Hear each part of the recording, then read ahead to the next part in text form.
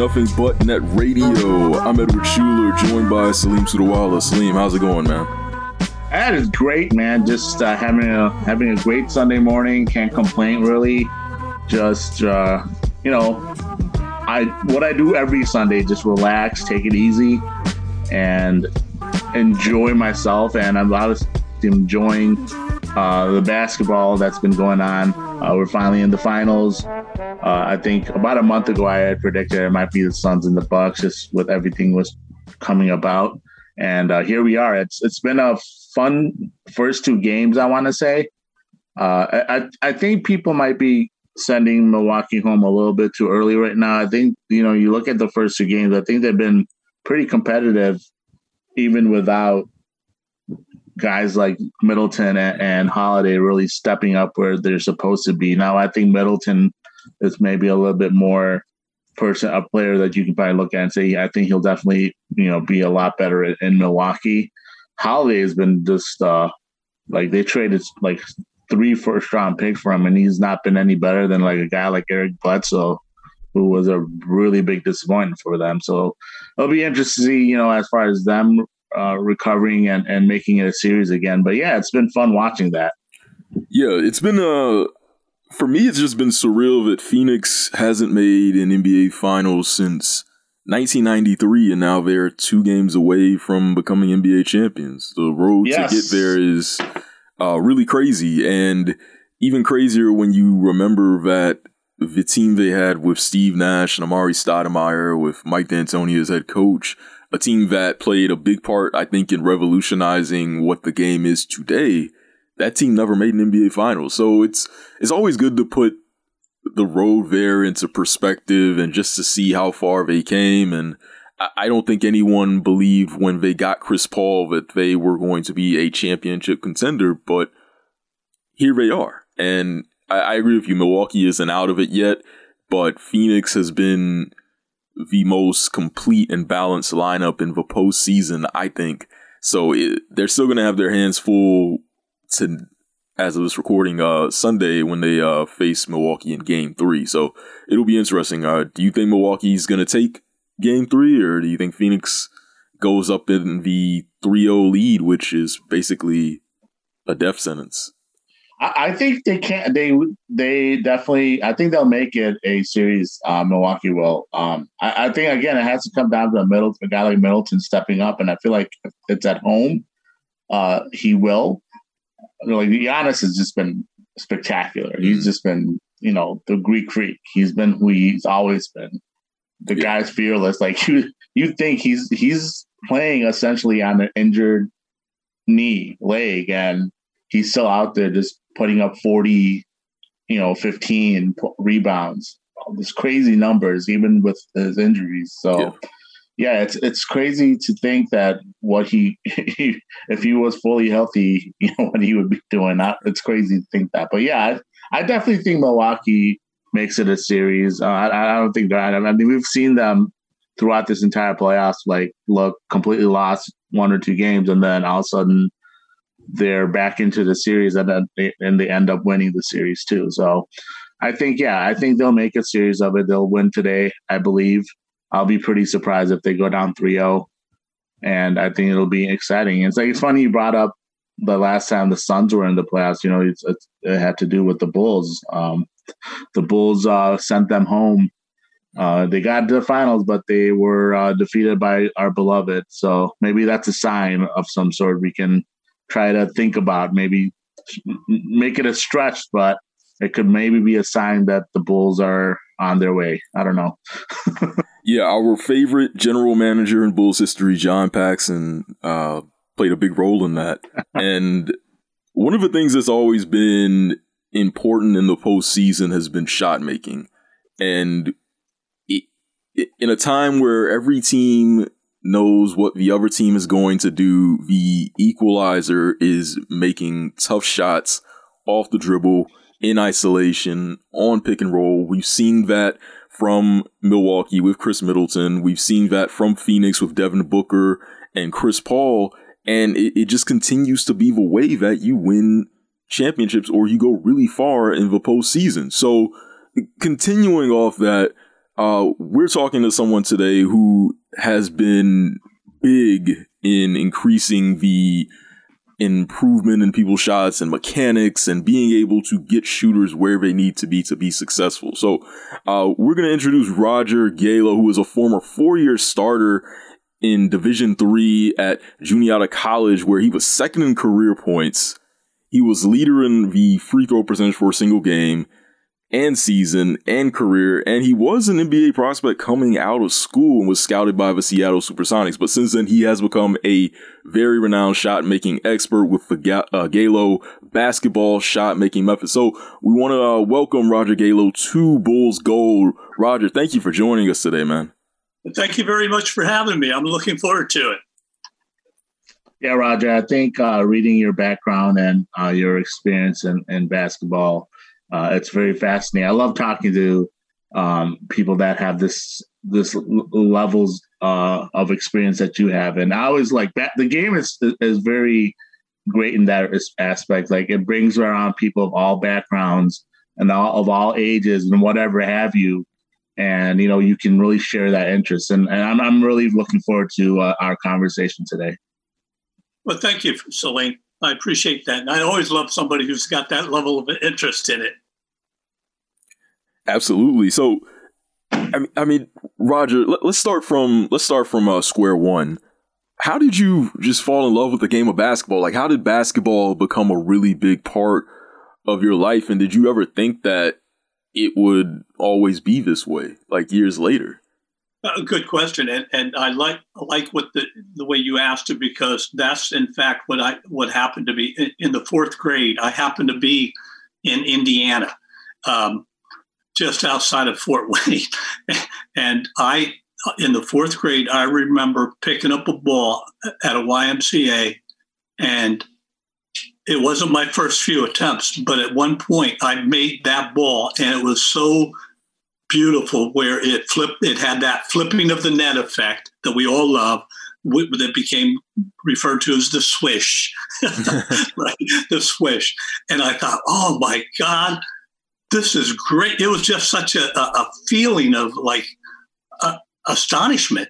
And at that moment, I fell in love with the game, and I began watching and playing it at whatever level I could, which was out at the playgrounds and at the YMCAs and what have you, and then watching it on television and trying to become as good a player, knowing at that time I wanted to continue to play, and then learning very shortly thereafter that this ball, that little round thing, could help me go to college.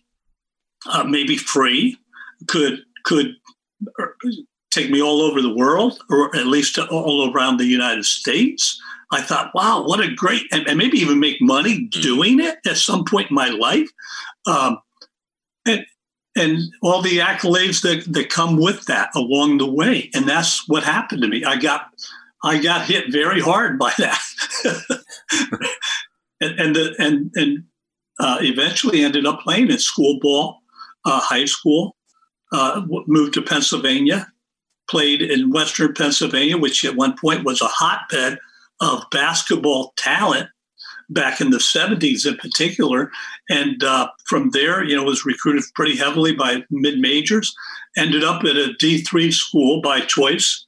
And even by what some would consider a bad choice, was contacted eventually by the NBA, Marty Blake, to the Seattle Supersonics at the time, who had just won a world championship title.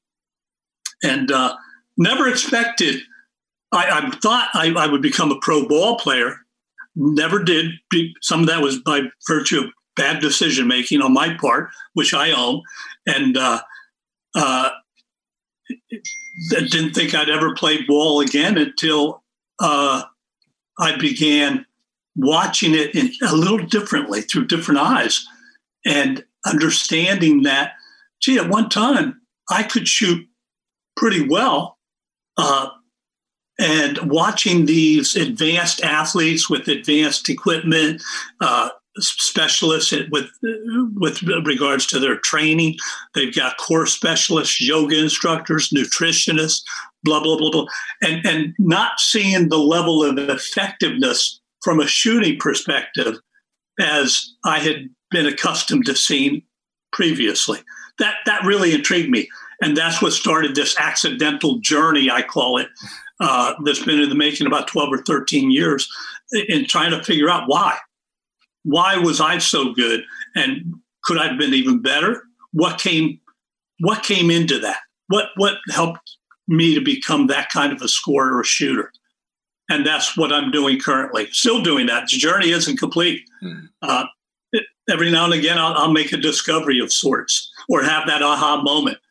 And I've been, in the last 10 years, I've been able to try to share those findings with those that I'm training, whether they're elementary level school kids, middle school, high school, college, professional, whatever the case, females, males, it didn't matter.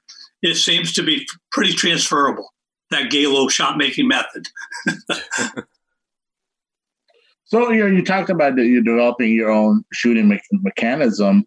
I was named the Galo system. What are some like the special characteristics that you think that is helpful to a player and their shooting accuracy as you're working with different players and getting to know their game and how they approach every day in practice and things like that?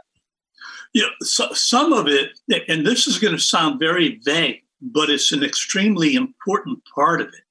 And I can apply to a couple current NBA players today at some point if we have that opportunity. I grew up, as did most of us, buying wholeheartedly and blindly into whatever we were told to do to become great shooters.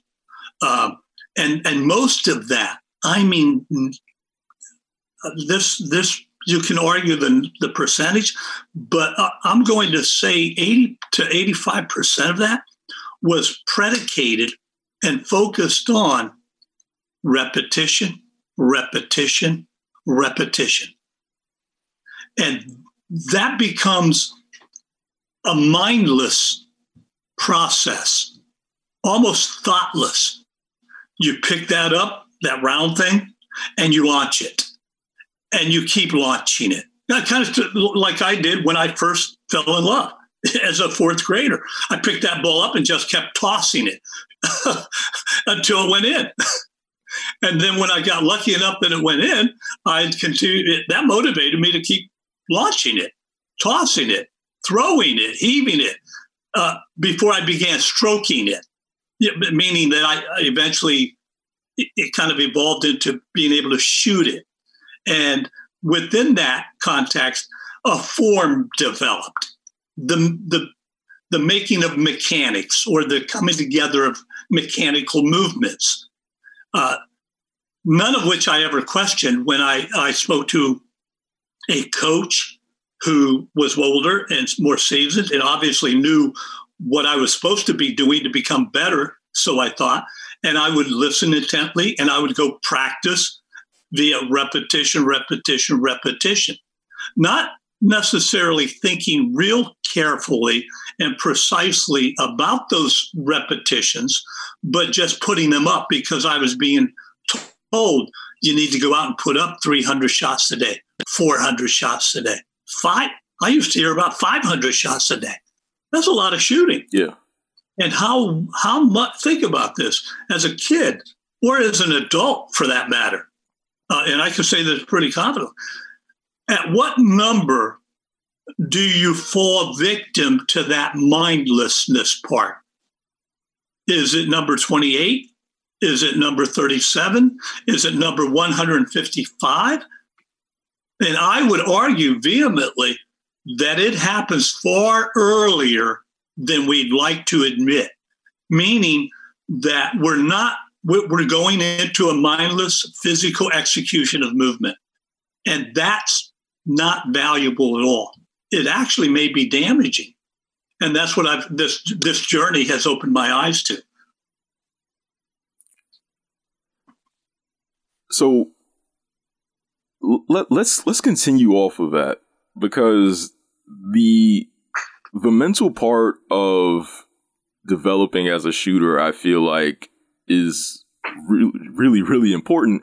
And we see it at each level in terms of D1, NBA, where there are players who maybe are like a little hesitant to shoot, or and they don't really do it during the games, but you always hear about them doing it in practices. Like I remember when Dwight Howard, I think, was with the Lakers, and he had like a board up and how many free throws he would make during practice, and he would make like a ridiculous amount of them at like 90%, but then he goes into games and it's just at 50, 60, like it's not very, it's not very good. But tell me about how you conquer that mental aspect of it. Is there a point where if you really don't conquer that mental aspect of becoming a shooter towards maybe like your late 20s, whatever, that you're just kind of stuck? Or is there really ever a point where you can actually overcome that? Well, that's a very good question. And that's a great piece of historical reference that you made regarding that board. And I remember that. And I was astounded to learn of it, very frankly. And it's just another case in point to what I was referring to earlier, Ed. He got into a sequence of shot attempts regularly, apparently, and he did it from a very comfortable place, under very comfortable conditions. And I would argue that he probably wasn't as mindful as he needs or needed to be. And I witness every day, even during these series of players. I mean, does he actually forget how to shoot when game time comes around? Does he forget what he was doing just a few days earlier in that environment in which he was operating so successfully? The short answer, probably not. Then does that speak to the unreliability factor that I've discovered in this journey? The unreliability factor of the traditional movements that we've all bought into. When I say we all, I mean about 90+% of basketball players were taught the same traditional base system that I had apparently mastered at some point. Hence the excitement over me or the interest in me going on to play ball from others, whether it be college or professionally or whatever. But my point is, those mechanics are that unreliable that they may have failed him with a little bit of external pressure or a lot of external pressure. Or can be argued both ways. Why do I say that? Because we're not talking about his first game ever. We're talking about game after game after game after game after week after month after year after, right? Where he was challenged to perform there. So how much of all those, and that board had a lot of numbers on there, Ed. Yeah. Would you agree? It did, yeah. A lot of numbers. Yeah. The repetition. And he grooved himself. But did he groove himself with the right mechanics that could have been or may have been more reliable, hence more repeatable, hence more trustworthy, hence my confidence internally is buttressed. It's at a higher level because I know it doesn't escape me during those times that we're talking about, those pressurized situations. It doesn't escape me. And it's some of that because of the mechanics being a little more reliable. And I would argue again vehemently, that's a big part of it. And I grew up on those mechanics. And now I've got that frame of reference and this frame of reference to compare the two. And I don't want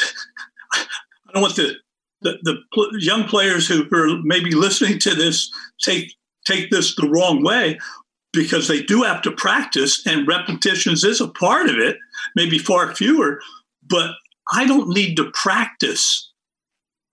I own those movements, and those that I train seem to become owners of those movements faster, more confidently, with far fewer repetitions, because of the seamlessness, maybe the combination of them being biomechanically easier, more stable. That if we get into that, fine. If we're not, fine. But that level of movement can sometimes quiet the mind, free it, rather than put it in a darker, less confident place in oneself as they're trying to perform under pressure. Does that make sense on the surface? I think so. Yeah, it does. It does. And kind of sticking with the mechanics aspect of shooting, in your mind, in your experience, actually not your mind, in your experience, how difficult is it for a player to kind of change his mechanics once they've been doing it for their entire career, going into college and even into the pros? I'll give you a little anecdote, not necessarily related to basketball, but just my hand movement. It's a funny anecdote, but like I used to bowl a lot when I was growing up, like in high school and stuff like that.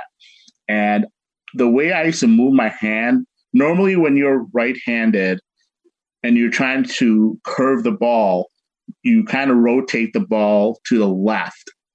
Mine would always go to the right, and my hand movement just automatically would go there. And for the longest time, I tried very hard to change that hand movement, and I got to a point where I did get better at not automatically going there. But randomly nowadays, when I go just for fun to play a bowling game or anything like that, I'll notice my hand going the other direction. And I say that because I realize like the brain is a very powerful tool, right? It just the motion, hand motions, the feel of how you approach, certain movements, it sticks with you, and it can be grueling to change, to kind of train your brain to change that. And in your experience, how have you noticed that with players changing their mechanics on their shot? And another guy I'll use an example is a guy like Lonzo Ball. When he came into the league, his shot was completely different now than what it is now. Like he's completely changed that, and it's been fascinating to see as far as how better his mechanics have become, and that he's actually become a reliable, as at least even a catch and shoot shooter. Great question. I love this story too, and it brings up some interesting things. One, I have found it to be almost unbelievably simple with most. I mean, unbelievably simpler than I ever anticipated because of my conventional upbringing. When you talk to somebody in basketball, it's, hey, he's in high school, it's too late. He's in college, it's too late. Those habits are too embedded. My God, you would never want to change somebody, right? I grew up with that mentality. Here's what's happening. The dynamics are a little different with regards to your story. If you're trying to, like you did, you're trying to make that adjustment that you became aware of and you thought would serve you better, which was very astute. And, kudos to you for doing that. But that's harder to do than having somebody who might know more about what's at work making that happen. Does that make sense, Salim? That you're trying to do it all on your own, and even if you latched onto something that might have been very valuable, if it failed you 2 weeks later, you're probably going to let it escape, and it might have been something very, very big and valuable and important and needed to become more permanent, but you moved on to something else because it failed you at that one particular point in time. Golfers are very commonly doing that, from my understanding. the movement that you referred to on that bowling ball is a movement that coincidentally is coming from, of all your movements in bowling, and this is true with basketball shooting, from the weakest, most unreliable part of your body to begin with. The hand, from the wrist to the fingertips. Let me repeat that. From the focus, your focus was from the wrist to the end of the fingers. Right. On making that ball, turning your hand leftward instead of rightward. And it's not a very good focus area because of its finickiness, its whimsicalness.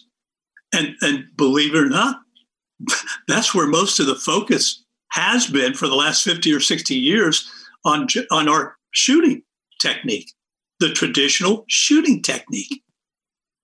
And I've, by virtue of this journey, I've come to realize that that's probably the area you want to take more responsibility away from. Well, that contradicts what we've grown up learning and focusing most of our practice when it comes to shooting on has been on that release, that wrist action, that follow through, right?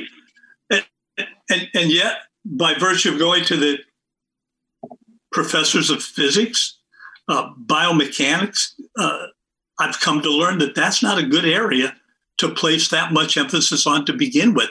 If you want to make an impactful, reliable change.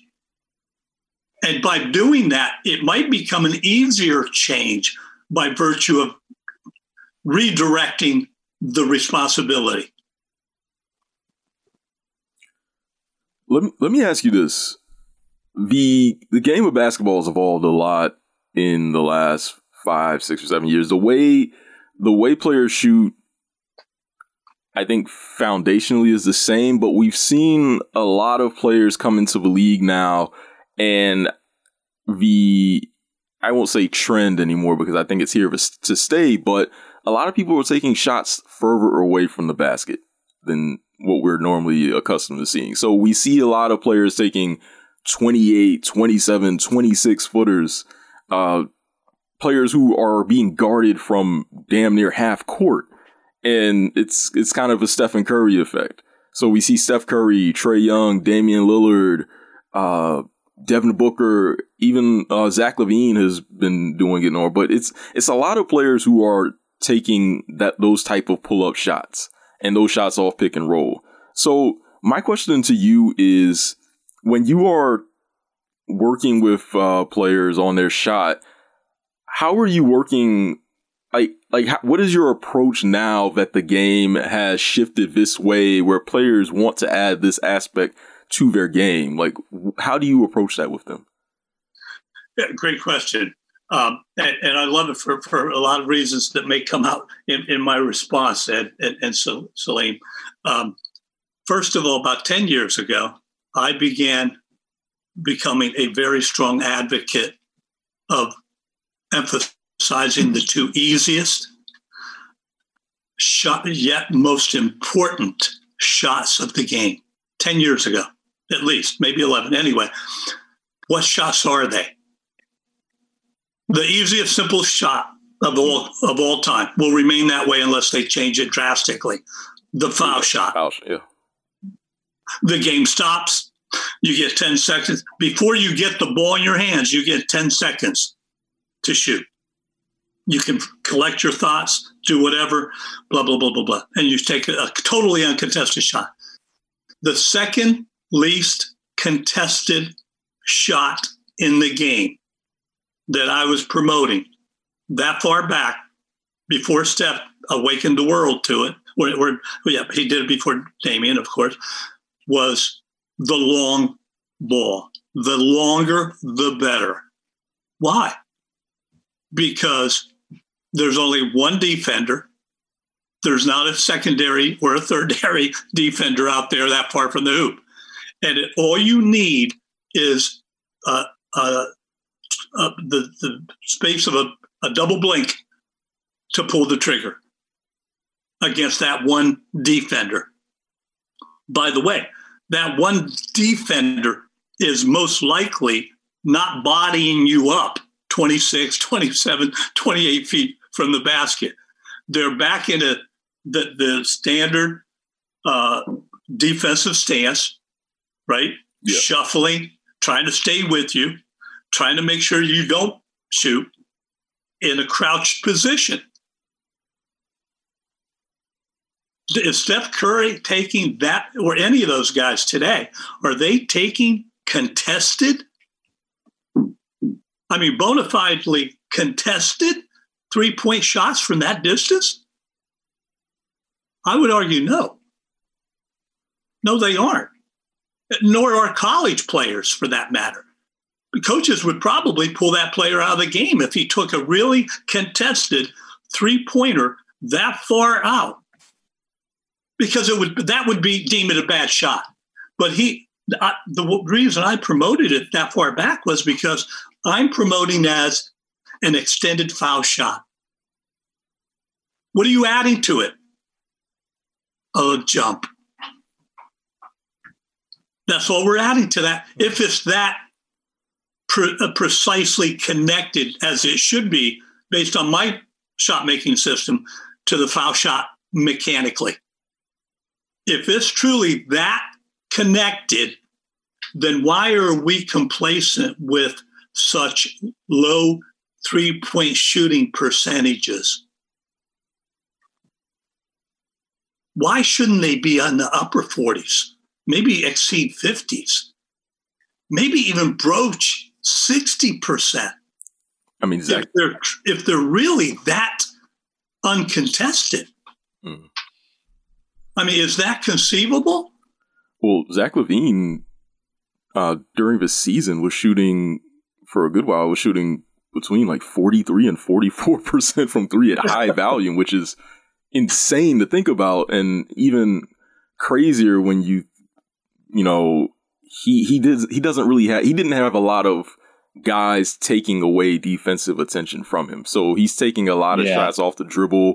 Like, he's not getting a ton of open shots. He takes a lot of difficult shots, but he's become one of the best in the league at making them. So it's stuff like that, to your point, it could realistically be there.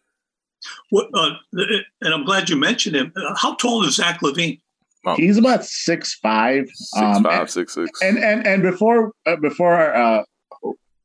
we get into it, I just want to kind of reiterate Ed's point about Zach's shot quality as far as a defender on him.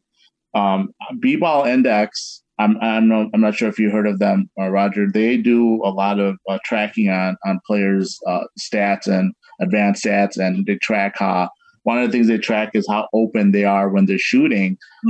Zach grades, as far as his three-point shooting is concerned, he grades out top notch, like in the 90th percentile on most of his shooting.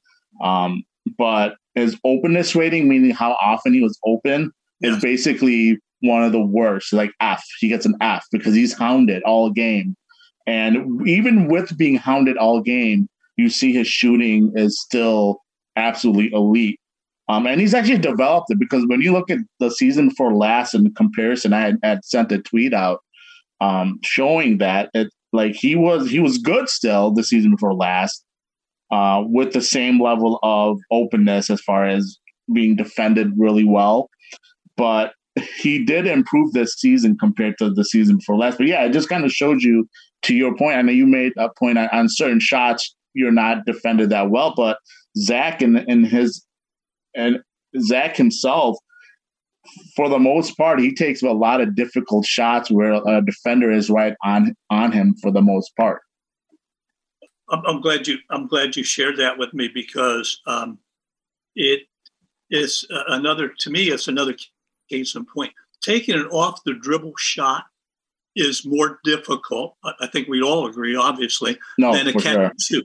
Than a catch and shoot, right? A wide open shot. That's the second easiest shot. The wide open catch and shoot, boom. For some players. By the way, this journey has enlightened me in that I've recognized there are a vast number, and I was an offensive machine to some degree, obviously, third in the country, but at one point, blah, blah, blah.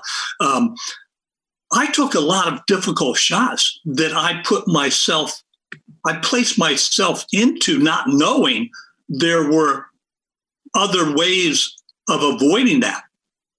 Now I know of other ways of avoiding that. And even with the Zach LaVine, for me, it'd be fun to work with because he's got still inefficiencies within his game that would raise, by virtue of just recognizing them and exploiting them, and he can't do that without knowing what they are, but his percentage would be impacted positively. It would increase.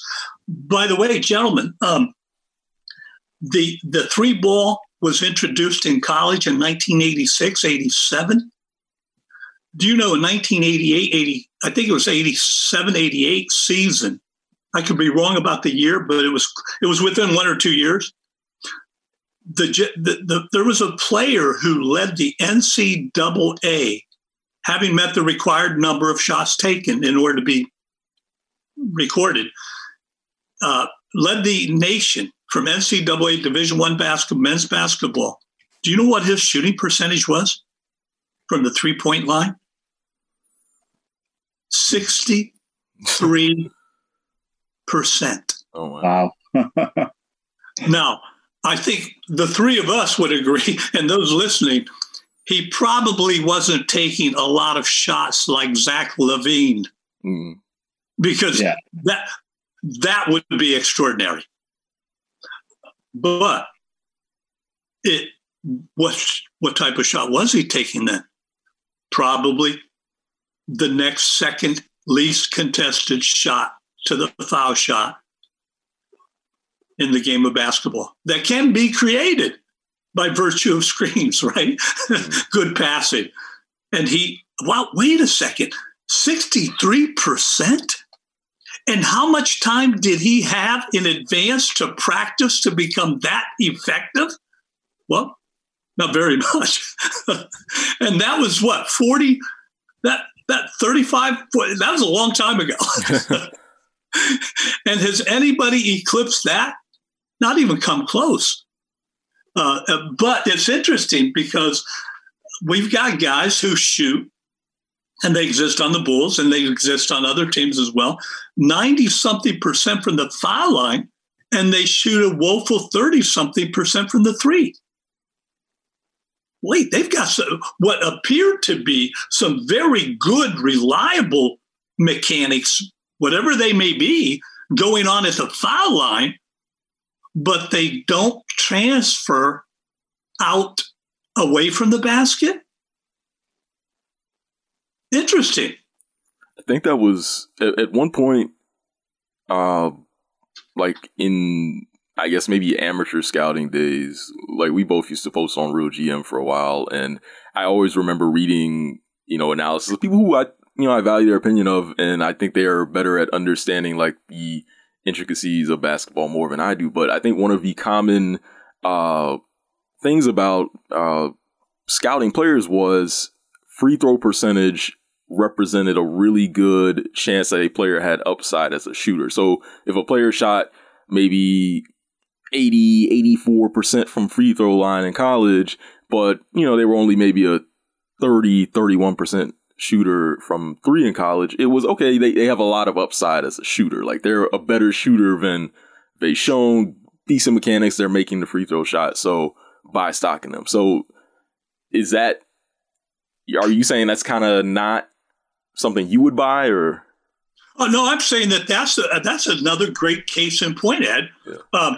Why can't that gap be closed? And I would argue very strongly that gap should be closable, reducible, and probably a lot more quickly than we have conventionally been just accepting of. You wouldn't want to do that during the season. right? That's taboo. You never work with a shooter on a shot during the season. And I would argue that strongly too, because depending on other circumstances, it might be, what's he doing during the season? He's working on it anyway, but he's not improving. So he's getting better at doing whatever it is that's preventing him from improving. And is that worsening it? Is it deepening it? Is it solidifying it in some way? Yeah, most likely. Well, then that you're just delaying the inevitable if that's a desired effect or a desired growth that they'd like to experience. Now, to your point, though, those mechanics, those are the mechanics. That's what I'm talking about when I refer to that 30-foot shot as an extended foul shot. If those mechanics are that sound and that repeatable, apparently, to elicit those kinds of numbers, then I'd be all in on trying to get their 3-ball shooting percentage higher, because they've already shown a propensity to be able to do that.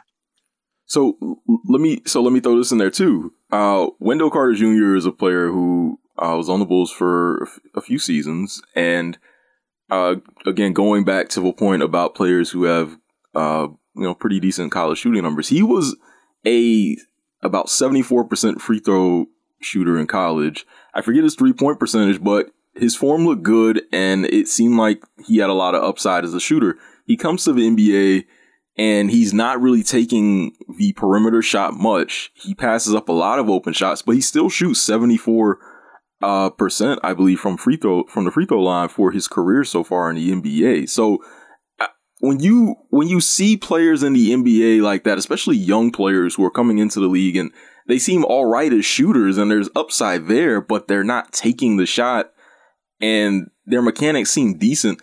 What are your thoughts on that? I don't know if you're familiar with Wendell Carter Jr.'s career so far or how much you've seen, but just can you just give me some perspective on, I guess, his transition as a shooter or something similar, I guess? One of the things to overcome that has to come from within a player's development, and is that they know. It's kind of like, have you guys ever, during college, during high school, anytime you had to prepare for a test and you either chose to really prepare to the best that you could, knowing that test is coming up and that you want to do as well as you possibly can, and you going into it, how do you feel? Well, if you've done all the necessary prep work and studying, you're likely to feel pretty confident, aren't you? Yeah. Bring it on. And when you come out and I go, hey, Ed, how'd you do on the test? Hey, Salim, how'd you do on the test? You're probably responding pretty positively. Now, if you're Wenzel, hey, he's not studying. I'm going to wait. I got a lot of time. I can wait. I can put it off. I can study the night before. And then do you think he's really looking forward to taking that test when this is it, the final hour? He's studying. He put it off. He didn't, but now he's doing it. Now he's cramming and he's going in there. I wish I had another week, but too late. The test is, hey, how'd you do? Probably a different response. Would you agree? Yeah. And that's that's part of the thought process that is likely to be present. I trained a player from the Philadelphia area who at 6'7", Iguodala, Rodney Carney athleticism. Very prominent high school out in Philadelphia. Catholic League Player of the Year. Defensive Player of the Year. Went on to play D1 ball. When I was signing up to train him, I went to see his game. He was at 16 feet. That's a foot beyond the foul line. The defender was in the arc down below near the basket defending him. He received a pass from a perimeter guard.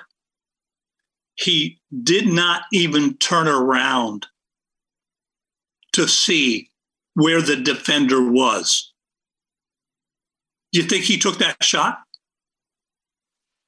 No. He didn't even turn around. He had a half of a turn, opted not to complete it, and dished the ball back out to the player from which it came. Why didn't he? Because he can't shoot. I mean, this kid could, by the way, I won't mention his name, obviously, but he was a 37% foul shooter. Do you think his coaches are urging him to shoot? No. No. What does that do to your confidence? And you guys could probably imagine, as I can, what practice must be like for someone over 4 years when you're now at the point where, as a senior, you're not even turning around to look at the ball, to look at the hoop, rather. That becomes a real confidence issue. And you begin to question your shot. What should I take it? Shouldn't I take it? I'm going to be working with a young lady from the WNBA in the next couple of weeks during break. She admitted that to me, that exact same dynamic. I said, well, we're going to fix that during the time you're with me, we're going to fix that, unless there's something else going on. But that confidence has to be there. And that confidence is something that through my experience, frankly, in some way, and I can't address this too deeply, in some way seems to be mitigated through the process, through my developmental process. Now, I say that only because I'm very big into mindfulness, and I'm very big into all the scientific principles that I'm introducing that support why I'm having you make the changes in mechanics that I'm asking someone to make. And if there's science to back the reason why you should be there doing this instead of what we were maybe taught to do, that kind of, it seems to be feeding the confidence. It's like fueling it. And that becomes, it becomes very apparent to me during the process that I'm training somebody while I'm training someone. But I think that's a reality. And that can be impactful in a very measurable way, sometimes in a very just mind-boggling speed, shortness of time, reduction of repetitions. And it's almost so, it's hard for me to believe at times. And I know that all that goes into it to make it that valuable and that easy to replicate and master to some degree. But it's hard. It's sometimes even hard for me to believe it because I grew up as I'm a purist, by the way. I am a purist when it comes to basketball.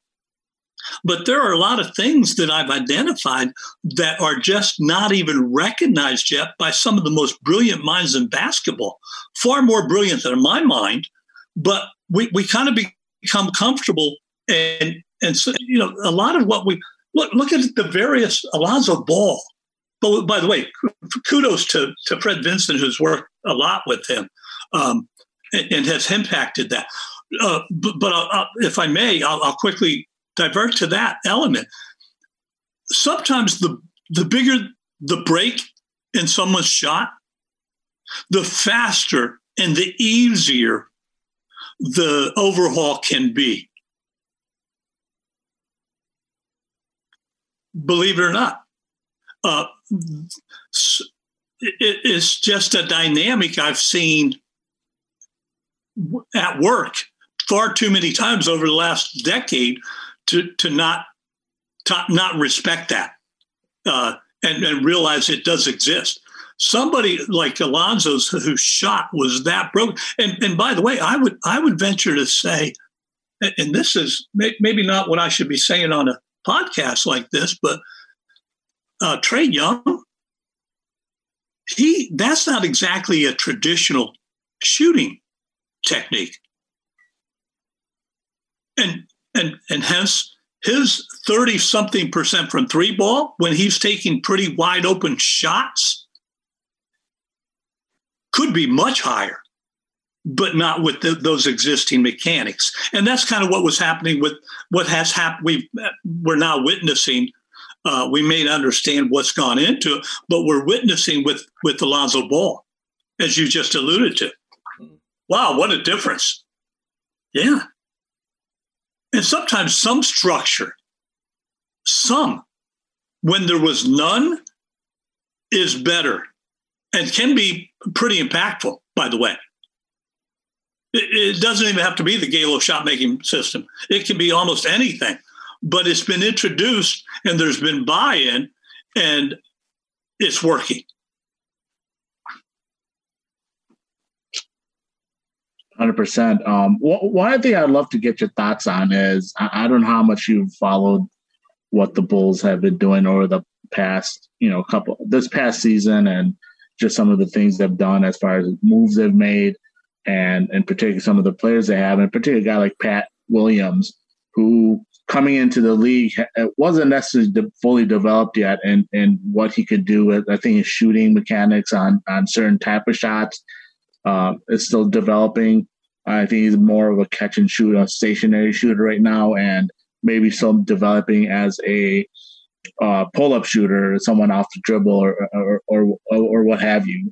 What have you seen in his game that, as far as mechanics go, and his potential that he could maybe reach to as well, that you could probably expect from him? Well, the fact that he's improved as he has is real gratifying in a lot of ways, or at least reassuring to me that he has more upside. No question about it. His mechanics have become better mechanics, better movements. I like to refer to myself as a dynamicist, which is a word I didn't even know what it meant, but it simply means I study movements, and his movements have improved, much like an Alonzo Ball's movements have improved. And with that will come confidence. With that will come an evolution of his shooting ability, not only in terms of mechanics and movements, but in terms of the vast array of shots he'll likely be able to take later on. Like you said, he's more of a catch and shoot, and he feels more comfortable with that. I think that's apparent. But eventually, you'd like to think that will evolve into an off the dribble ability. I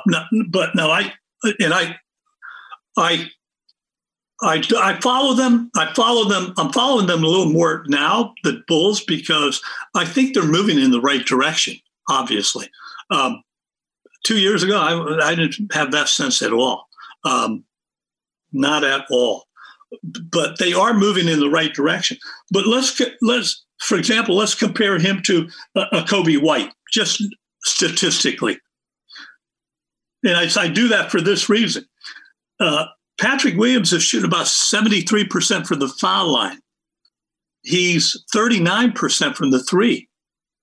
And he's a guy who's being transformed a little bit as a shooter. Agreed? Yeah. Kobe White is a 90% foul shooter and shooting 36%. But sorry, go ahead. That gap that I referred to earlier, can that be closed? I mean, that's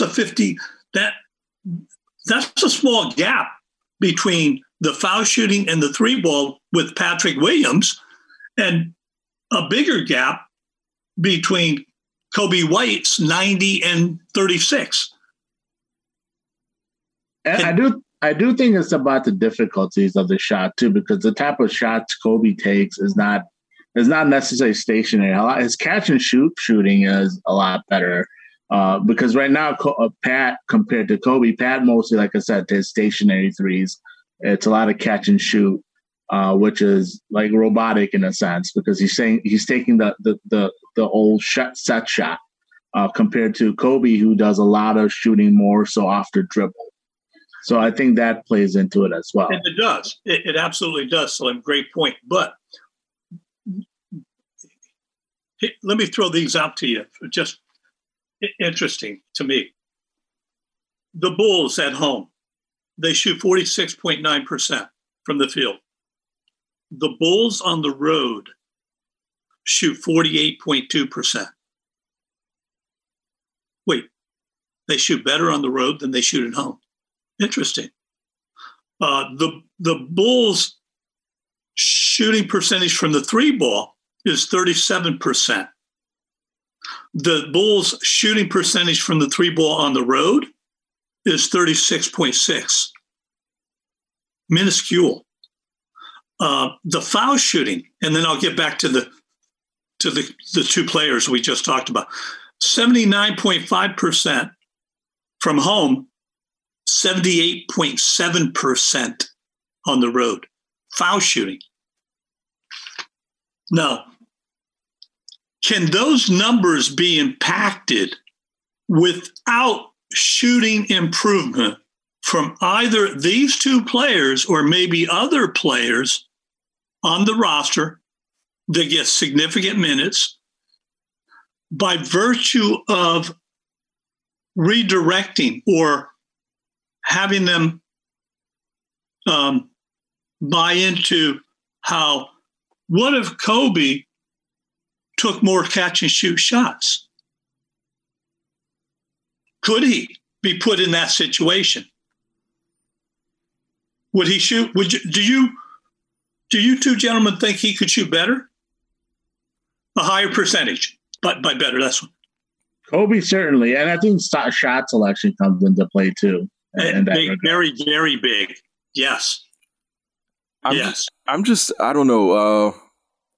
I think Kobe can definitely shoot better, but yeah, I agree with Salim. I think shot selection plays a role, and I think his role on the team plays a role in that too. I feel like if he is a player who is more of a like tertiary or like more of a fourth option, a guy who can just pick his spots when it's there, as opposed to a guy who you're relying on heavily to score, then I think he can become an efficient player. I think if he's in a really large catch and shoot role with picking his spots, I think he could become a very efficient shooter, and I think he would very much increase his value as a player. But yeah, I guess it really just depends on role for a lot of these guys.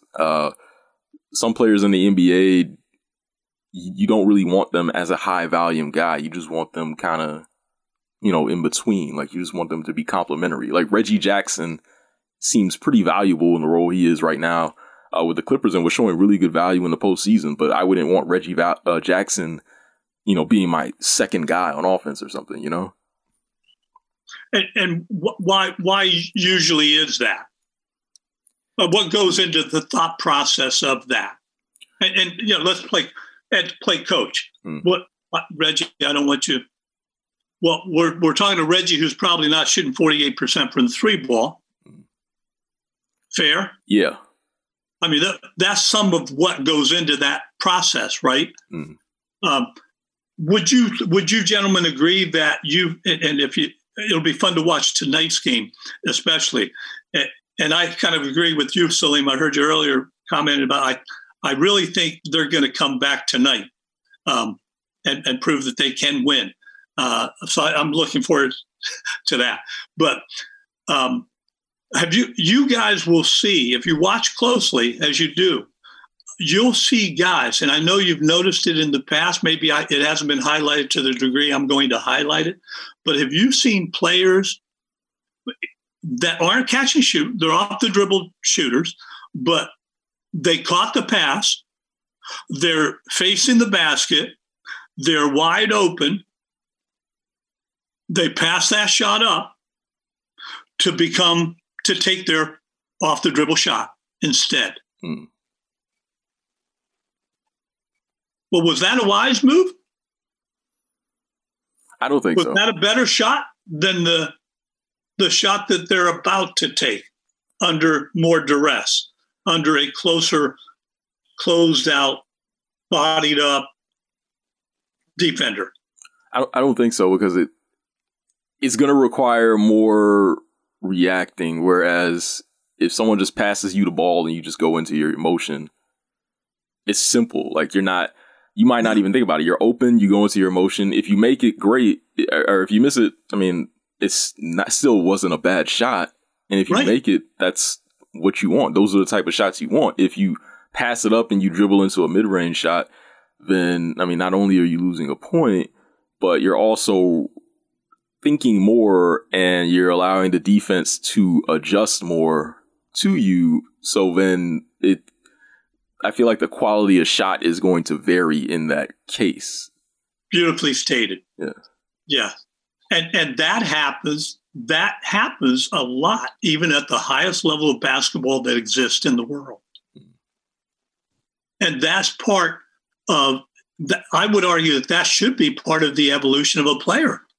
And by the way, the benefit will not only be to the player, but it will transcend the player and permeate into the team, the success of the team.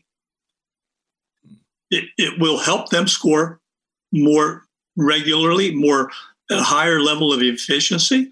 And those are the dynamics that I see that are far too present, that could help an organization, that could help a player either gain confidence or become a better shooting player. And this game, as you alluded to earlier, Ed, has it evolved to that. I mean, look at the numbers of three balls that are being launched, the rate at which they're being launched. It's incredible. Yeah, I said I was a purist. I'm a strong advocate of it, only because if it's that unguarded, I don't have to worry about help defense. I break somebody down 25 feet, 28 feet from the basket, I'm launching a wide open jumper. Yeah. And that's a good shot. It's a good way to take... For a good shooter. It's a good way to take the big man away from the play, which I think is what you want. Yeah, and that's kind of what... You look back at like 90s basketball, a lot of the game was going to the basket and taking contact from 6'9", 6'10" big man guys like Charles Oakley and Patrick Ewing, Michael Jordan going to the hoop against Rodman and Lambeer. And you imagine now if, not to overly hype Michael Jordan, because who needs it, but imagine now if Michael Jordan was just able to go pick and roll, 28 feet from the basket and against like drop coverage or something like that. I mean, how do you guard that? Hearing you say that just triggered a thought I had never had before. But my game was a little bit like I was very flashy. I was a good ball handler, had moves. Yeah, we used to say more moves than X-Lax back then. But I loved Pete Maravich. So I'd go between my legs, behind my back, under a leg, left-hand scoop, falling down, right? I'd throw anything. I never took the ball to the floor with me. If I was being knocked down, pushed, cracked in the head, it didn't catch in an elbow, shoved, whatever, that ball was going up towards the hoop. Now, with that being said, if I had been playing during this period, I'm not so sure I would have been able to finish and have the moves, nor would have been motivated to have them that I did because of the era. The way we were, the mantra then was take it to the rim, take it to the rim. Well, 6 feet short and limited hops. How did I take it to the rim so effectively? And would I want to against today's ball players and size and strength and level of it? Man, probably not if that three ball was available. And it's so much easier, and I'm less likely to get hurt out there than in there.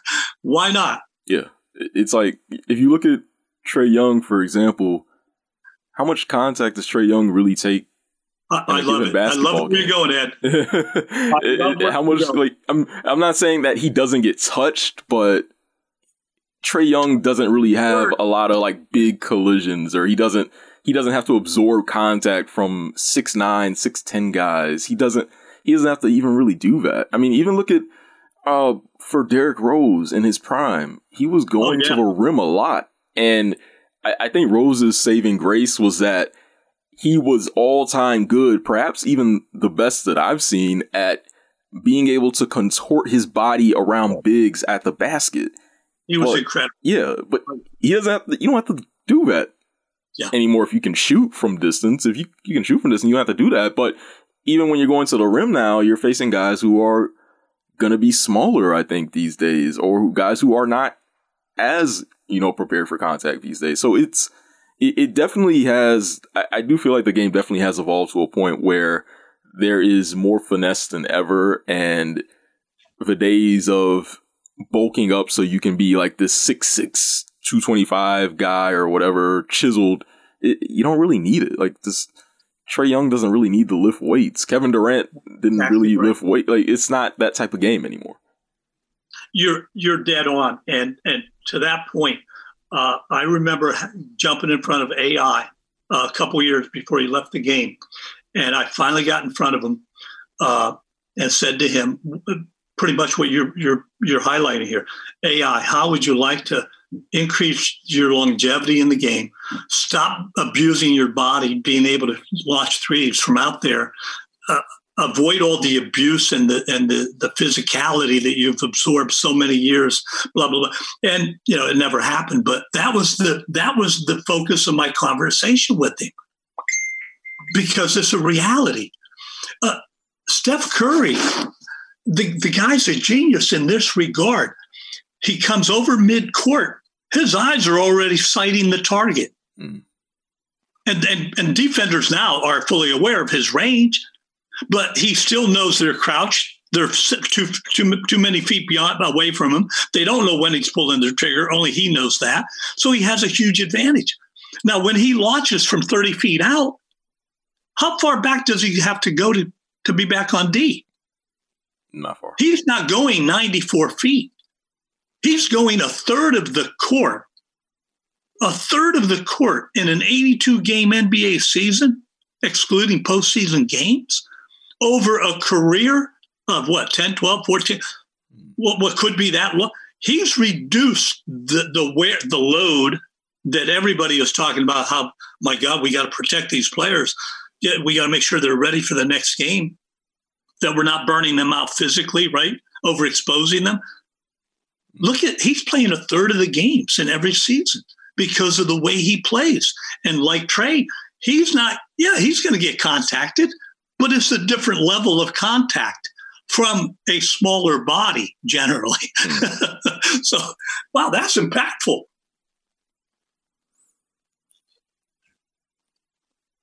Yeah, definitely. It's fascinating to see some of these guys use different techniques and the levels of success they've gotten to. Yeah, it really is, and I think that the analytics are such now that eventually what I'm saying is, and it may already be out there, I just am not aware of it, like you highlighted with regards to that website that studies the distances sometimes. I would argue that we're going to see in the next 5 years where there are going to be shooters that will launch at a higher clip, percentage-wise, more efficiently, from a further out distance than they do when they're 5 feet closer or 7 feet closer, even beyond the three. If they're that much closer, where the defender is more likely to be more close to them, you're going to see those numbers be borne out through the analytics. That it's the second least contested open shot that we should be taking in the game of basketball. And that's going to remain for a long time. We may be nearing that period where we see a 4-point line. Or a widening. I don't know. Are they going to widen the court? That's something Mark Cuban has, I think, in the past brought up like casually, or it was either Mark Cuban or someone else. I thought there was an owner or somebody notable who I think brought up the idea of a 4-point line. I can't see it happening, but I mean, it will be interesting. I mean, I feel like the closest we're going to get is the Ruffles 4-point line in the celebrity basketball game, but yes. It feels very MTV Rock and Jock when they had they had all the different lines, and then they had the baskets on top of the baskets, like where you could get the 12-foot shot and the 14-foot shot, and I don't know. It's just interesting seeing it play out because I don't think anyone really ever imagined the game evolving to this point where a player had to be guarded when they crossed half court or when they're just still standing on the logo. Yeah, it's really surreal. Yeah, and it will be interesting to see where it goes in the next 5 to 10 years. It really will be. I think we're going to. Well, I'm already seeing a lot of young youth ball players who are being encouraged to take a 23-foot shot. I mean, these kids are 12 years old. They're airballing, and the reverberations are a terrible shot. What are you doing? No, it's nice shot, Johnny. Nice shot. It was an air ball, but he was wide open. It was a good shot. He just isn't strong enough or big enough or gifted, trained enough to make them yet. But wow, when did that happen? Well, I've been noticing that in the last 5 years. And that's a sign of the things to come. There's a lot of room for improvement yet, even at the foul line that we were talking about. Giannis. I was in preparation for this podcast. I thought I'd look at Giannis's numbers. The guy shot 77% earlier in his career from the from the foul line. What happened? I mean, he's had a dip.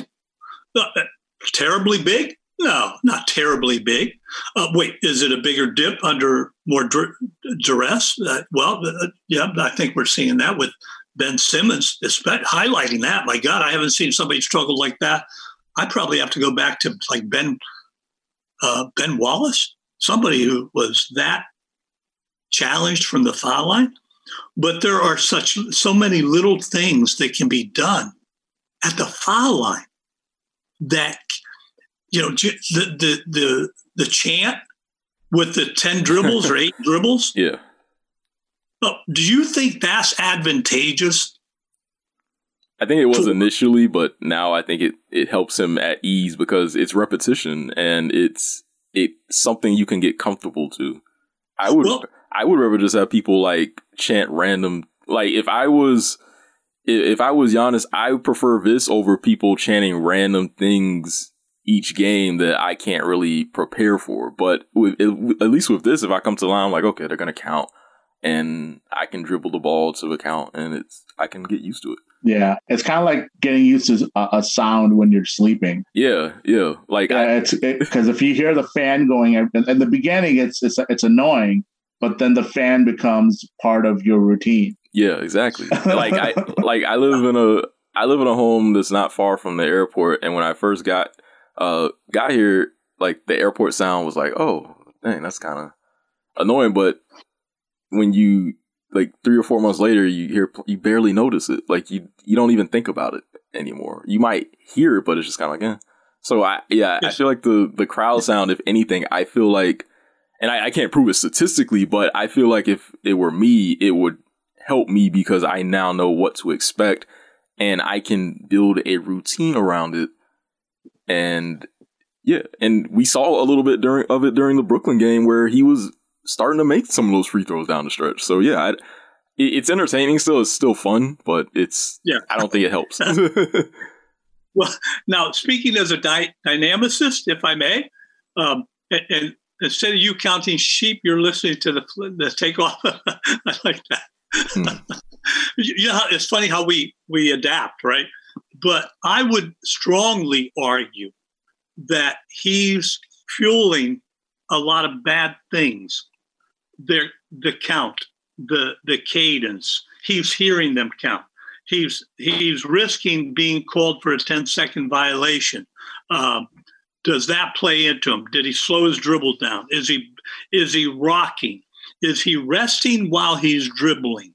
Is he doing anything that would be deemed not advantageous from my perspective? And I would argue very strongly that, he's introduced a lot of variability.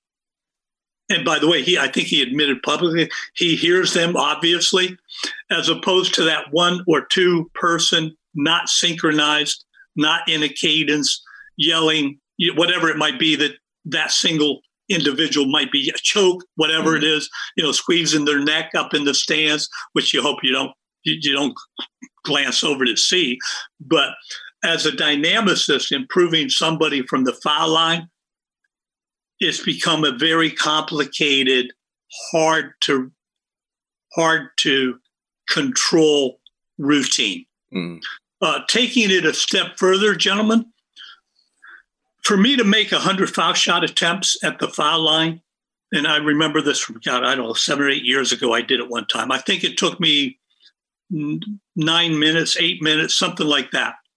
Not rushing, just at my pace. I take one dribble, 2 dribbles. Boom. Now, he's taking 8.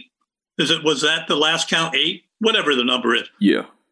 How's he practicing? How much time does he have to practice that exact routine, that exact way? By the way, the bend of his, and I'm getting very, very particular, but this ought to give you a little insight, or your listeners a little insight into the things that you want to bring or introduce and the things you don't want to introduce.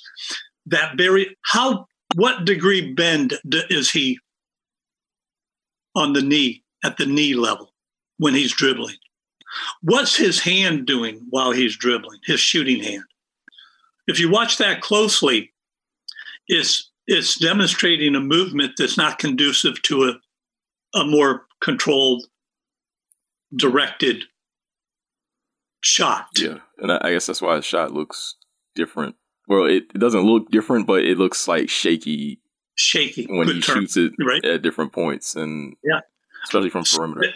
And then he's at what space from the foul line is he standing? And this is such a little thing that it seems, and this is a broad statement, but this is kind of like a pet peeve of mine. And I didn't take advantage of it when I was in college. I went to the line. I shot 21 or 22 foul shots one game, but I never fully understood exactly where I should be positioned. Exactly where my hand should be. Exactly what I should be targeting. Was what I was targeting the right target? Well, so he's standing, he's bending in various degrees, angles, distances, and all of that has to be replicated and controlled to become better. And I would say that he's made it a very difficult shot to practice to become even better at becoming efficient at a higher clip. Now, is he that motivated to do that? I'd like to think so, but only he can answer that question. But those are variabilities that we have that exist universally from the foul line. I mean, what if I were to say, and you two have, and I mean this sincerely, great basketball acumen. I can tell that through the conversation and the questioning. And I would say, I've stopped because I grew up in Pittsburgh, after moving from Indiana, Western PA, and Heinz ketchup was there. And they used to have a commercial, 57 varieties. So when I started studying ad nauseum the movements, hence the term dynamicists of shooting and universally shooters, basketball shooters, I stopped counting at 57 variables. 57 variables that I found present in not a Trae Young, a Sean Marion, an unusual shooting technique, Alonzo Ball technique. I would venture to say they've got obviously more variables, but I stopped when I saw universally amongst higher level basketball players, these variables. That's a lot of variability. Now, since I'm talking about Giannis here, I would argue that he probably would have exceeded 60, 65 easily because of this introduction of other elements. Does that make sense? Some sense to you? Yeah, I think it does. In controlling one's movements to the degree where they become a little more refined or a little more serviceable to where they perform under any conditions. I'm practicing to do these. What's changing? The environment. But this isn't new. This isn't my first NBA game. This isn't my first tournament. This isn't my first pressure. This isn't then shouldn't those movements be that reliable in your own mind, in your own psyche, to the degree where man, I've simplified this to the degree where I know it works. And I'm not speaking as a trainer. I'm speaking as a guy stepping up to the foul line. I'm excited. This is the moment I'm hoping for. I'm hoping they foul me to go to that foul line. That mentality. I want to show everybody how much work I put in. And I can't tell that to them, but man, can I demonstrate it? With every shot I drain, I can demonstrate that. And there's no denying what just happened. I can't do that with a move. I can't do that with a dribble. I can't do that with anything else except a shot attempt and the result. Indisputably, inarguably, universally understood. Success or fail. Success or fail. It's going to be interesting. I'm watching the games, and I am definitely going to look at the routine a little bit more than I usually have, and just kind of think about it, because what you said definitely makes sense, and it kind of adds up to what his shooting issues have been. So yeah, I'm definitely going to pay close attention to that. Pay close attention to that. I urge you both to do that. Yeah, and I do want to see what adjustments he makes in the off season to see what he does to become a better shooter. I don't think he's ever going to be a great shooter, but I definitely think that he can be at least decent. I think he can be okay, and I think he can do enough to make a defense respect the shot one day. And to your point, I would say he is predisposed to becoming a much better foul shooter and jump shooter. Oh, we haven't talked about that. Jump shooting from him, we have, right? But yeah, because of his size and his mass. So is Joel Embiid in my backyard because of his size and his mass. They're stabilizers, or they can be. Now, I just used him as an example where he's destabilized a lot of things that he's doing at the foul line with those additional movements. But that's why I say what I'm saying. But when you watch the guys who step at the line, watch how their eyes don't go anywhere except on the hoop. And I'm not suggesting that's a good thing. I'm suggesting it's actually a bad thing. What? Yeah, they don't look to see where they're standing exactly. They sometimes don't even look, they invariably don't look to see exactly where they're placing their hand on the ball to shoot that foul shot they're about to take. And how can you tell that from TV land? Watch their eye movement. Watch their head position. Look at the distance that you're going to see, even from television land, from that right foot or left foot, if they're left-handed, from the foul line. The space from the foul line. Especially if somebody back irons one. Do they move on the next shot where they stood while they're at the foul line taking their second attempt? Or conversely, if they shorted it, were they far enough behind the line that they could move up, thinking that would be the desirable movement? It's just it may open your eyes to some of the things that I study very closely, because they all have an impact on the simplest, easiest shot in the game of basketball. Roger, thank you so much for joining us. This has been really great and detailed listening to you break down these mechanics and break down a lot of these. I feel like the mental part is important as well as the mechanics, but the mental part of it has definitely been interesting hearing you talk about it. And I definitely want to pay attention to how a lot of, especially some of our Bulls players who are going to develop as shooters going forward, looking at Patrick Williams and Kobe White, and seeing if Zach LaVine has another level in him as a shooter. So we really appreciate you coming by and breaking all of this down for us. Can you let our listeners know where they can find you at on social media? And can you also plug your website as well? Yes, thank you very much, guys. I've genuinely enjoyed this. I really have. It's been a wonderful conversation. I can be contacted through the RogerGalo.com website, at The Galo Method, Instagram, The Galo Method, and then www.RogerGalo123.com. Gmail.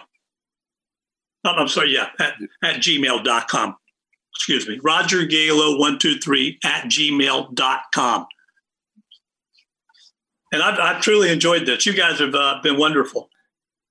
Thank you so much, Roger. I'm going to be following your podcast. We really appreciate it. Yeah, thank you so much, Roger. Like I said, you have really broken this down in a way that is really great to understand. And yeah, I definitely encourage our listeners to check out your website for a lot more on this. And I'll be paying attention to what our shooters can do going forward as well. Salim, you have any additional thoughts? Yeah, just thanks to Roger for joining us. It's like to echo what Edward's saying. Just a lot of great information and very high level stuff that Roger breaks into. Definitely check out his website. Check out the work he's done. He's worked with some notable people. So, and he's himself has said he's going to be working with someone that is in the WNBA, and he's worked with people on the pro NBA side as well. So yeah, he knows what he's doing. He knows what he's talking about, and I really appreciate you giving us a compliment that we know what we're talking about as well. It feels nice sometimes to get that acknowledgement. So I really appreciate that. But yeah, just looking forward to as far as today's game, and I'm also going to be looking into as far as seeing those little tendencies, those little techniques that and improvements that could maybe be done, especially for guys like Middleton and Holiday, who've been struggling to these first two games. So yeah, they need to step up to really help Giannis and to make this into a series. And I think they will, but it'll be interesting to see how they do in that regards. Yeah, absolutely. Yeah, guys, I appreciate you. Thank you so much, Roger. You're welcome. Yeah, really appreciate it.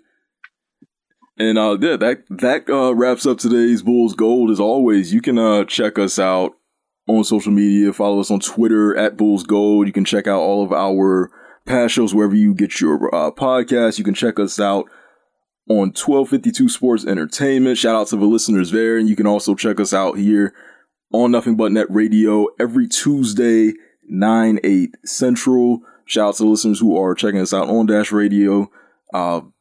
Just really appreciate all the support. And again, thank you to Roger for dropping by and just giving us such a great breakdown shooting mentally, the mechanics. Just a really phenomenal conversation for Roger. But that wraps up this week's Bulls Gold, and we will catch you next week, Bulls fans.